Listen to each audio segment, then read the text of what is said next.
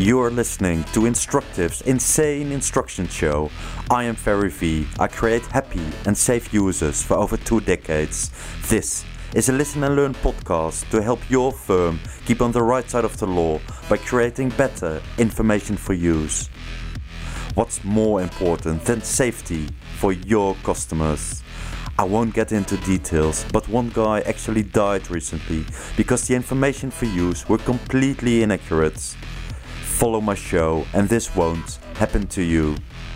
How do you know you can trust what I say? I've worked in product development and compliance for a few decades and have built up 3 companies. I've been in several standardization committees. I'm invited to speak at many international conferences, and my blog attracts over 10,000 visitors a month. None of this is as important as keeping your company and your users safe. By following my advice, hundreds of companies have stayed clear of the law. And not only will you comply, your users will also love using your product. They're happy, their partners are happy, and of course, I am happy for them. Hi there and welcome to this podcast. In this podcast we're going to talk about the new standard for user instructions, or actually I have to say the standard for information for use. The new revised standard provides principles and general requirements for information for use of products. Clear information for use is necessary for using a product safely, efficiently and effectively. Our guest for today is Sven Ring, who was part of the committee that developed the standards. Sven is a technical documentation and information expert. He currently works for a Chinese wind turbine manufacturer. He has over 30 years of experience in technical communication and developed several other standards. Sven, welcome. Hi, Ferry. It's great to be here, and it is strange to hear one's life summed up so shortly as you just did. Nice. Sven, tell me, so you were part of the committee that developed the 82079 standard for information for use. That's correct, yes. Since when have you been involved? It's about 8 years ago. I was at that time working for another wind turbine manufacturer, the largest one in the world. Well, they say they are, Vestas. And I was asked if I wanted to basically join the Danish Standards Organization, and because I was very vocal in the lack of use of standards at the time with regards to documentation. And when I got in with the Danish Standards Institute, they asked me if I wanted to join this particular working group, and that's 8 years ago, and I've been involved with it ever since. I've been through 2 revisions. The last one, I will say, is by far the better. I have had comments from a lot of people about the previous version where they said that it was not clear enough. I think a lot of people expect that a standard kind of grabs you by the nose and drags you through the entire process. That's not this type of standard. It's one that really you have to use your head, but it gives you guidelines. When was the standard ready? The latest version was released in May of this year, and we have been very successful finally in getting it into that it will be referenced from the Machinery Directive, which means that it's written in clout and usability. It has really become the standard for documentation. There are others out there, but we have been very careful to either ask these people to address the issue they have, because there is particularly one in Germany that has used a lot of the content from the 82079. But I think we've managed to solve this, and that 82079 will be the standard to use in the future. Right, and you're saying you managed to solve this, so... Sorry, when I say we managed, it really was, it was a convener. I mean, the way standards are set up is that you have a group of experts and a convener, and the convener is the contacts to the standardization organizations for whom you are updating, creating, or whatever a standard. And it was the convener who, through a lot of communication with various people in various standards organizations, managed to get this going the way it should do. I really have to put it down to Claudia Klumps to honor her for that, because she was the convener and she's the one that has managed to do this. Right, okay. Can you give a short description of the other people that were part of the committee? Was it like an international group of people? It was a very international. It consisted of a couple of Japanese gentlemen, mostly from the standards organization or from universities. Then there were several German participants. This was very much business people. This was people with an interest in getting a standard up and running. And there was a couple of Brits that were very much trying to apply the British standards point of view in this standard. Then there was me representing little old Denmark, and there was an American involved as well. So we had the link into the American standards because she was heavily involved in American standards around documentation and God knows what else. She lived from working on standards when traveled all over the world, and we had online meetings where 1 minute she would be in the US, then suddenly she would be in China, then suddenly she would be somewhere else. Well-traveled lady that was very well connected, and therefore we had some really good experts that all knew what they were dealing with. I tried to very much, along with the Germans, to bring in the actual user's perspective on it, so that, is it something the user can use, or are we just getting academic here? So I think we ended up with a very good standard. So you said you had a lot of online meetings. Did you meet in person as well? We had at the end, because finances began to become short, and let's be honest, like with the meeting we're in right now, the technology has developed over time. So we started with meetings, and we started with meetings in Tokyo, and I've been to Washington, we've been to Stockholm, we've been to various other places where participants have been. The secretary for the technical committee under which this work group that worked on the standard belonged was Swedish. That was why we ended up in Sweden at one stage. We also had have a Finnish member who was very dry in humor and also working for the standards organization. Did you experience any cultural differences between, for example, the Americans, the Japanese people, European people? Did they have their own kind of sort of inputs when developing the standard? To begin with, our Japanese colleagues were their input was very much on the formalities side. Are we allowed to say this? Are we allowed to do this in a standard? They are unsurpassed in knowledge and skills, whereas others were more sort of into the, as I said, the user perspective and the end user view of it. But we didn't really have cultural clashes as such. We had clashes of wishes. I shan't deny that our German colleagues at one point tried to sneak in a little bit of German standardization that they wanted referenced in this standard, and they very quickly pulled it out again, so all honor to them for that. But there's been sort of clashes of interest rather than clashes of culture. Everybody knew what we were there for, everybody knuckled down, and everybody provided one way or the other. There was a suggestion came up and someone said, oh no, I can't do that because, or others were saying, yeah, we do it like this. And being the word nerd that I am, being with technical documentation for so many years, I was the one that tended to come up with suggestions to wording rather than, let's say, perhaps the too much of contents, because a lot of it we argued out before it actually was written down.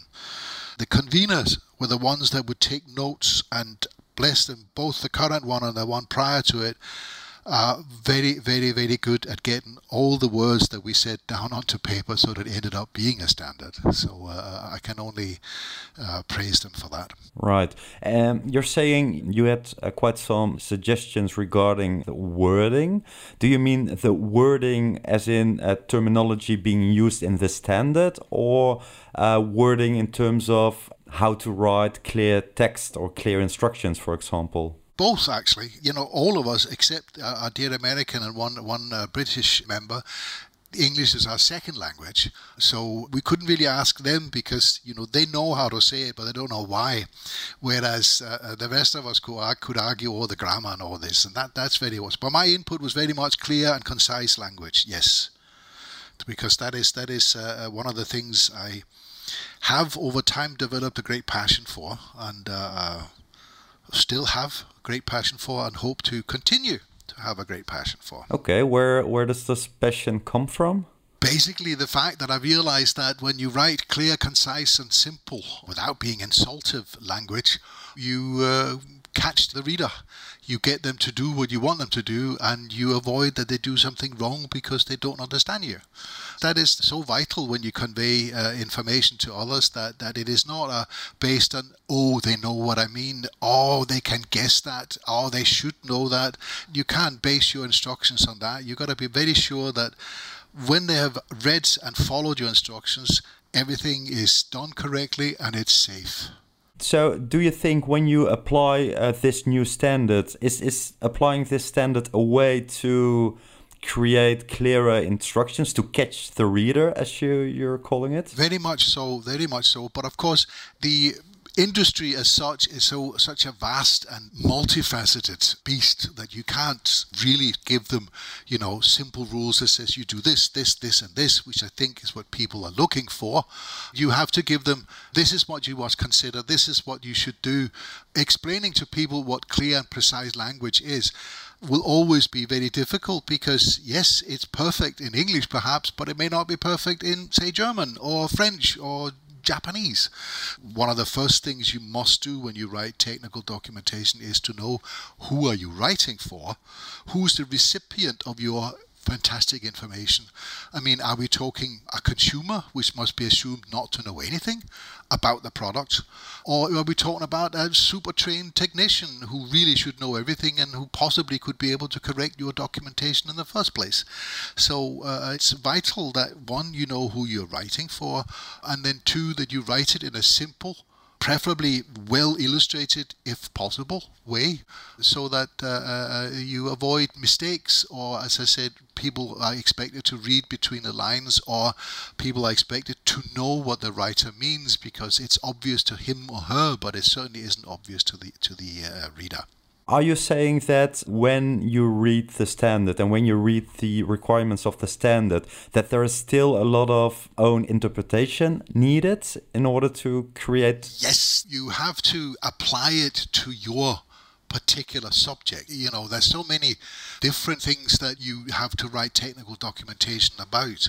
I mean, I write currently about wind turbines. I've written about sports cars. I've written about ground equipment for aircrafts, subsea oil equipment.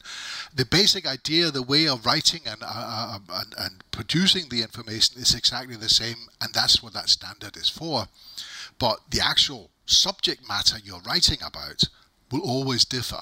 So therefore, the standard requires you to make up your mind on your own, but it gives you the guidelines and the layout, I wouldn't say rules, but lays out the pathway you should follow. One of the things that is very important in my view, and I will put that down as being my view, is that technical writing should not be a mechanical rattle things out the same way all the time. You need to have the ability to allow the writer to have a little bit of poetical license, so that you can almost recognize who wrote this piece of information, even though it's precise, correct, simple to read, full of illustrations, and perfect in any aspect of the conveyance of information. Funny that you're saying this, because I was last week, I was in Antwerp, Belgium. Do you know this shop or organization called School of Life? I heard of it, yes. They had like a set of playing cards for explaining different kinds of professions. I grabbed that pack of cards, I opened it, and the first card that I saw was about technical writers. What a coincidence. And it said there were several aspects being discussed by giving it numbers. One of them was the chance that the technical writer will be replaced by a machine, or will be replaced by robots, machinery in the future. So the chances were quite high according to that card, a chance of 45% within the next few years. Are you saying when writing instructions does it need to be too mechanical? Do you mean that with that as well, that it's almost impossible to replace a technical writer by a robot or a machine? No, it's not impossible to replace a technical writer for a robot if the robot is writing for another robot. What we mustn't forget is that yes, artificial intelligence is storming forward, and yes, it's going to be able to put a lot of things together. But the still is who is the recipient of the information. If it is just a machine, then yep, we will be replaced. There's no doubt about that. But when it comes down to if it's humans, we all know that humans will first of all try, and then when things doesn't go the way they expect, they will look.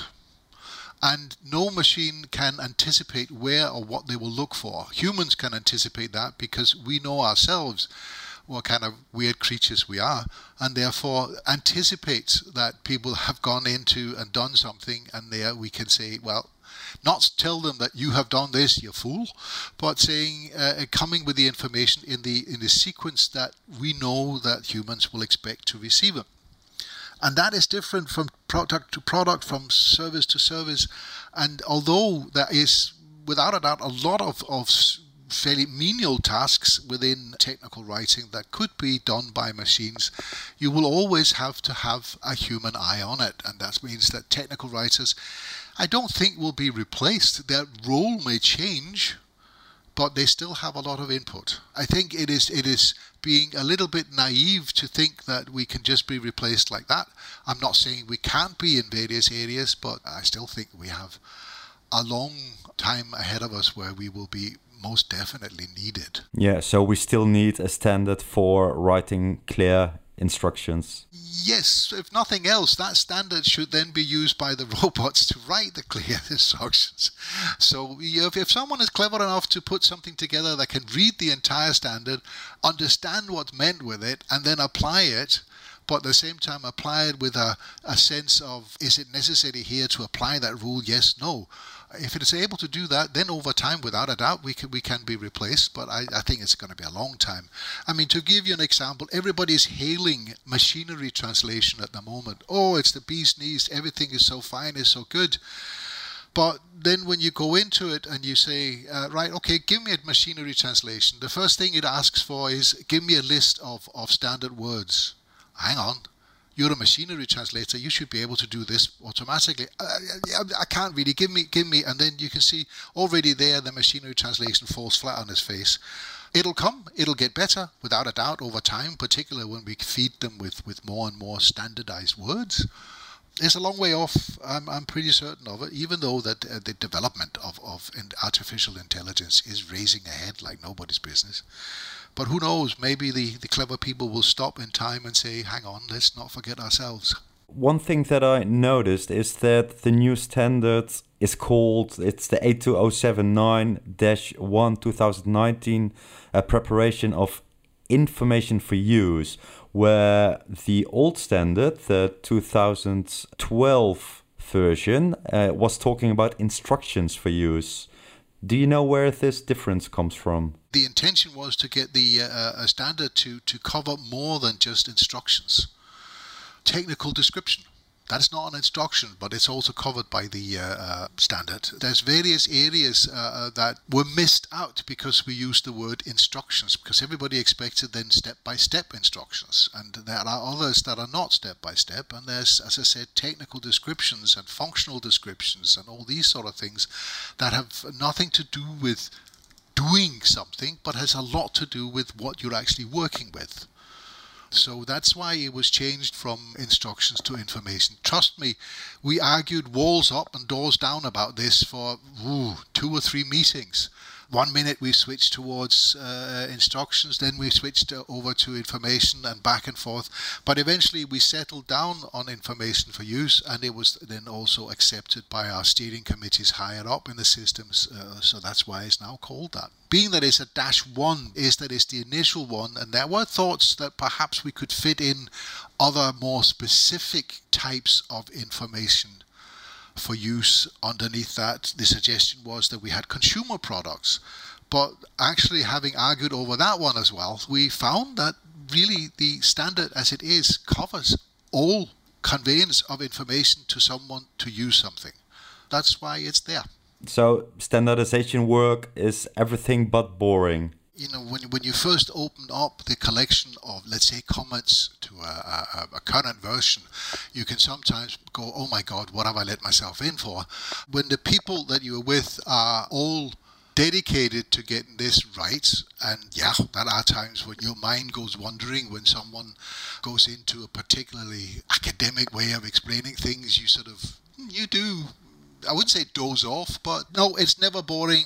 You do get to meet some amazing characters. I've always said that I've never met more strange, interesting people than I have within the technical writing fraternity, if we can call it that. It's not a fraternity because there's plenty of very good female writers. I used to have a colleague many years ago whose in tray was one side of his desk, and just down from that side of the desk was his waste paper basket, which was rather large. He didn't have a tray. He just piled the stuff on top there, and when paper gets piled up to a certain height, it just slides off. So it slid off and into his paper basket, and that was it. He forgot about it. That was his way of sorting out the tasks. Very interesting. And I believe I formed some really good friendship with some of them over time. I can agree on that. I have the same experience with my standardization work. Going back to the beginning, where you said one of the major parts that you contributed to the standard has to deal with the usability of user instructions or information for use. Can you tell a bit more about how usability is being integrated in the new 82079 standard? It really is just, can you apply the suggestions or the guidelines we present? Because quite often with standards, they can become, as I said, so academic that you lose track and you sit looking at it going, what do I use this for? How do I apply this to the situation I sit in? So there was a lot of thought from my side and from several other people's, I will say, about what we're saying here. Can we put this in? Can we use it? Can we make use of it? Can we apply it? There were areas where people insisted on having methods put in that I do not personally agree with, because I find them incredibly difficult to apply.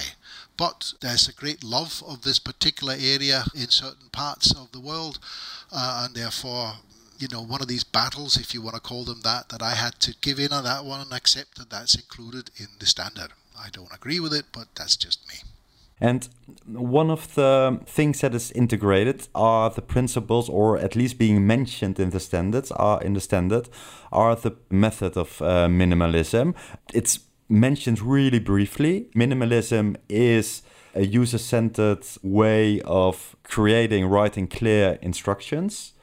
So would you say this is one of the major improvements of the new standard, or at least one of the things that is... It is a natural progression of the standard that it includes and very much suggests you use minimalism, because minimalism is such a fine tool for creating precise instructions that are easy to understand. The whole thing is a question of passing on the information that people need. Don't flood them with unnecessary information, or just give them what they need in a precise and easily understood manner. What are the benefits for the end user when you apply the principles of minimalism? They get the information they need, and they get it in a fashion that they can use straight away, and it's readily understood, and the information achieves what it sets out to achieve, which is to convey an important piece of information at that point, and no more, no less. I've read the new standard a couple of times myself. I wasn't part of the committee. I didn't speak to anyone, but when I read the standard, I thought to read through the lines that there have been quite some discussions between people supporting minimalism and people supporting safety instructions. I do agree that minimalism and writing safety instructions do not go hand in hand all the time quite well. However, I think, for example, what my minimalism teacher once taught me, you can write safety instructions in two kinds of way. You can place a warning at the beginning of a section saying always turn off the machinery before you conduct any maintenance works.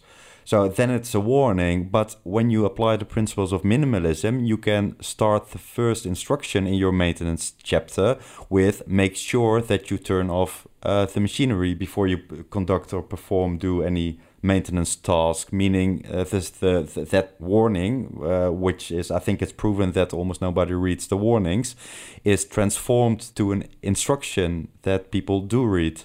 Previous jobs I've worked in, there's been several attempts to do various ways. One way was put all warnings at the beginning of the document.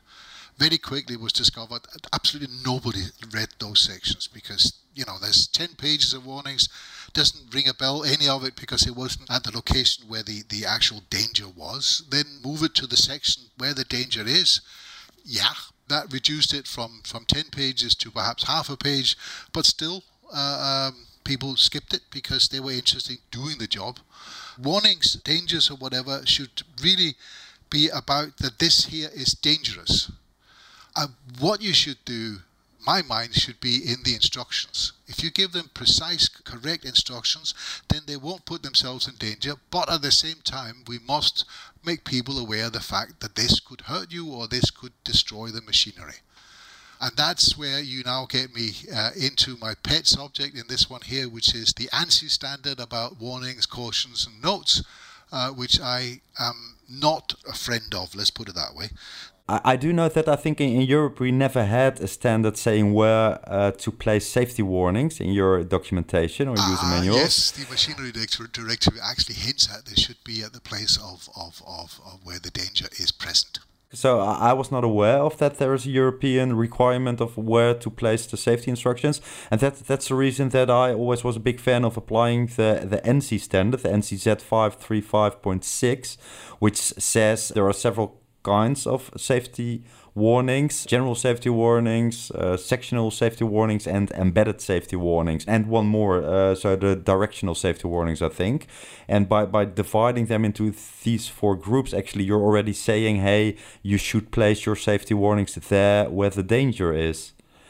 Is that something, this American standard, is that a standard that you took into account when developing the 82079 standard? Yes, that was taken into account. And that's not the part that I'm at loggerheads with. It is the part where you have different types of warnings, whether you die now, die tomorrow, or maybe die next year. It's that one that I've got great difficulty with, because I find that's impossible for anyone, including, despite what I've most learned and most valued colleague of mine in the work group said that it was up to the safety responsible person to define which type of warning it should be. I will defy anyone that they're able to do that, which is why I personally always apply the principle of: if you can get hurt, it's a danger. If you can do damage to the machine, it's something else. I mustn't say that it's a caution, because in 82079 we state that you shouldn't use caution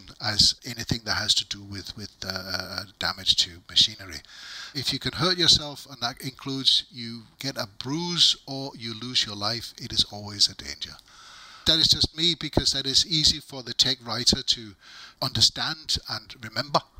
And it is also something that therefore means that if the tech writer understands it, the reader will understand it as well. The end result should really be that people don't get hurt. Right. Let's go back to how the new standard can help anyone, a company, a marketing manager, a technical writer, to create clearer instructions. So, for example, I think clear instructions, or let's say accessible information, also has to do with the medium on which the instructions are being distributed. Definitely, but again, sorry, I may be old school here. I mean, yes, a lot of people are very, very interested, and I agree with it. They're interested in videos, particularly animations, because it's easy for people to understand and all this. And trust me, if all service technicians had an iPad or a tablet or some means of displaying this and being able to, I mean, if we take it to the ultimate solution, you have VR, where you actually look at the machinery and you can see through the machinery, because what you're looking at is the line drawing of what you're looking at, and thereby they'll be able to see exactly what to do. We're not there yet by any means, and what I tend to say is that Gutenberg is about 300 years old. The PC is about 20 years old. We still have a little bit of time for the human brain to embrace the media of electronics and of animations. So much as I agree with animations are perfect for training, perfect for teaching, when it comes down to you're standing out there and you've got a situation where you need to know what to do, you need to be able to flick quickly through some information, and you need to find it, and you need to have it lying open so that you can see what you're supposed to do. We're not there yet with the electronic media. We are racing towards it. There's a lot of good efforts going on. The single sourcing and DITA and S1000D standards are working very much towards that. What does that mean for the end user, DITA, single sourcing, etc.? Why does that make, when applying those principles again, and let's say I'm a lay person, I don't know what DITA is, I don't know what single sourcing is. First of all, single sourcing basically means write once, use many times. That is the idea behind that, which means that if you have an instruction that applies to a particular part of your machinery and that part is reused many places, if you have a system where you've written the instructions about the part, the system should be able to, when it looks at that, oh, that part is used over in this machinery as well, then I can just apply the same bits of information. Meaning that you can create, draw up your instructions more efficiently. Yep, you can assemble them if you want. DITA is a standard for how you structure the content of the bit of information that you... But again, these are benefits for the technical writer. What? No, they're benefits for the user, the end user, because the end user will therefore always get... If the 82079 standard is applied to the bits of information that is attached to a part, and although the bits of information have been structured according to, say, DITA or S1000D or other standards, doesn't really matter which ones,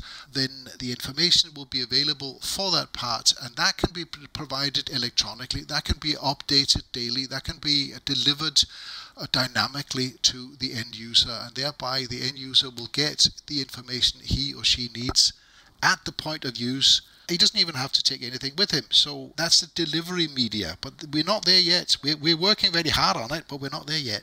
So can you, for example, say when you apply as a technical writer those DITA principles, those structuring principles, and you start chunking up all the information you have, for example, you have all your information for use, you can create several information types out of that, for example, a user guide, a maintenance guide, installation guide, etc. Within that user guide, you can create topics. Each topic consists of instructions, and each instruction consists of single steps, for example. But then, for example, when you have like one step out of an instruction, for example, put the switch in the on-off position. Yeah. When you single source that single step, then, for example, in instruction 1 and instruction 4, the same step is being used. So when you use exactly the same phrasing for that step, then it's clearer for the end user, I would say, that exactly the same thing is mentioned, instead of saying one time put the switch in the off position and saying in the other topic put the on-off button in the off in the off position. Exactly. You start having consistency in terminology and etc. etc. But it requires a lot of thought, a lot of planning, and now we're sort of getting slightly away from 82079, which is really about the information you provide. It's the complete assembled output we're talking about in 82079.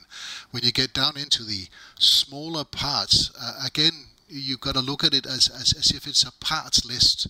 You know, to make a piece of machinery, you have a parts list. It consists of this many or this few parts, but each part has some instructions attached to it, and these instructions may be either installation, transport, service, replacement, you name it, whatever you can think of that you want to be done to this part.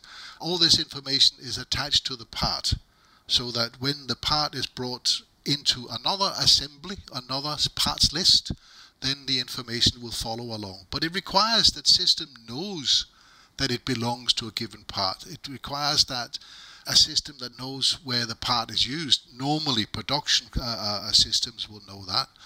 But the content of the topics, as you call them, will be determined by if it's written with minimalism to a large degree and contains all the correct warnings. And there is a point where you have to say, let's not split it down any further. Let's accept that we have duplication of information because it doesn't make sense to split it up completely. It puts the onus on the system that you know where to find it.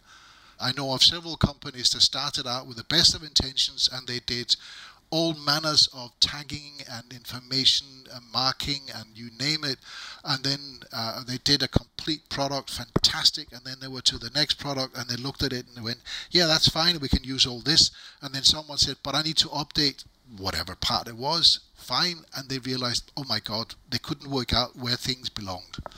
It is a slow process, it's a process that needs to be well thought through, and it's a process that takes a long time. And there you meet the jumping up and down marketing manager who wants the information yesterday. Yeah, okay. And again, you're saying, so you can use the 8279 standard as a tool, as something to rely on when creating your user instructions. So it doesn't give like really clear instructions. No, it's like your theoretical background maybe, it's your standard, meaning that it sounds like not everyone can directly apply the standard. So is it limited to, well, technical writers or people that want to become a technical writer? Who can use? Who is the target group for the standard? As far as I'm concerned, the target group is anyone who wants to convey a piece of information about technical information. I will limit to that because it's not about politics or anything like that. This is about conveying technical information to people in a safe, efficient manner. And that means obviously marketing, it means sales, it means service, it means installation, it means transport. Anyone is a user of it to a certain degree. Of course, some are less users than others, but they're recipients of the information. And the creators of that information, be it, as I said, marketing or sales, or be it technical writers, or be it service organization or whatever, can make good use of this, and it will help them in structuring the information they have to provide, not unimportantly, but also it'll help them achieve what they set out to do, because I don't believe there's any technical writer that just writes because he thinks he should write something. He wants to convey the information that he's dealing with to the end user so that the end user can do the job that he's supposed to do. That is the point of that standard. It is to make sure that people get everything in they want. People write in a simplified and straightforward manner. People make sure that all the safety that is needed is in there. Okay, so let's go to the next topic. The standard discusses several aspects. So it discusses, for example, it gives requirements on the content of information for use. It gives requirements on the information process. It discusses how to format and present your information, etc., etc. So that's a lot of things that have been discussed and have been taken into account. Can you say that you agree on everything that has been decided? Are you satisfied with the end result? Yes, I'm satisfied with the end result. I will back up on it fully. As I said earlier, there are areas around the warnings and cautions and notes that I don't agree with 100%, but I back up on it, and I will say that use it, apply it, because it actually is a very good document for how you should work when you create your technical information. And I would definitely recommend that people use it as the basis for what they're doing. Whether they are 100% compliant or not depends very much on the industry and also on the company that they are writing for. But it certainly lays down the overall rules and structure for how you create good technical documentation for the use of pretty much any product. Let's say when I want to apply the 8279 standard to write better instructions, where do I begin? Good idea is to certainly read the forewords, certainly read the table of contents to make sure that you know what it is you are wanting to have information on. And then I would start setting up the structure according to the guidelines that are in there so that you have an overall outline of what it is you're doing. But again, I think what we mustn't forget is that the standard covers normally a multitude of documents. if we still talk about documents. I mean, you would normally start writing technical description of what you're dealing with.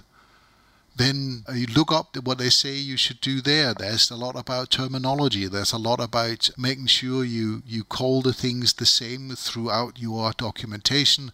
And a good way of starting is by starting at the technical description, because there you can lay down the rules for what you call something. Because trust me, that is a huge problem throughout any industry, that they call the same thing, different names depending upon who's dealing with it. And it causes confusion with the end reader when he suddenly gets... I can give you an example. I was working on a document from a previous employer, and this particular piece of kit had two... In the beginning it was named as arms, which held some coal onto a rotating piece. And these arms, halfway through the document, suddenly changed name to legs. It took me 2 days to find out that it was the same thing, but that the previous writer of the document had changed the name of it halfway through. And me, as a user of the document, I got totally confused and were unable to do what I was supposed to do because the terminology was not right. That is one of the first things that you start on. Then you start structuring according to which product you've got and what is done to it and what the end user is supposed to do with it. Quite often, of course, it's mainly using it that is the important thing, but you may have stuff like how to transport, how to install, how to commission, etc., etc. And the 8079 standard guides you through this? It does indeed, yes. It helps you understand what it is you're supposed to come up with, but it doesn't give you exact that this is the wording you should use, because that varies from industry to industry, from product to product. Right. So by applying the standard, going through it, just start creating your instructions from scratch, or maybe already from your database with where you single source your content, you will be able to create safer instructions. You will be able to create them more effectively, maybe more efficiently. Efficient and effective, and of course that you end up telling people to do things in a safe manner. Okay, thanks a lot, Sven. I think we've discussed quite a bit about the new 8079 standard. Then I want to wrap up this episode. Thanks a lot, Sven, for taking part of it. Thank you. I don't know how to end now. Goodbye. I would like to thank the thousands of listeners that follow my show, and I'd like you to listen to this show next week and all weeks that will follow as well. What have you got to lose? You are on your way to create happier and safer users, and I invite you to email me with your queries or just to say hi, or maybe you want to be in the show. So continue listening or write that email right now, or you won't be safe anymore. Only joking, of course.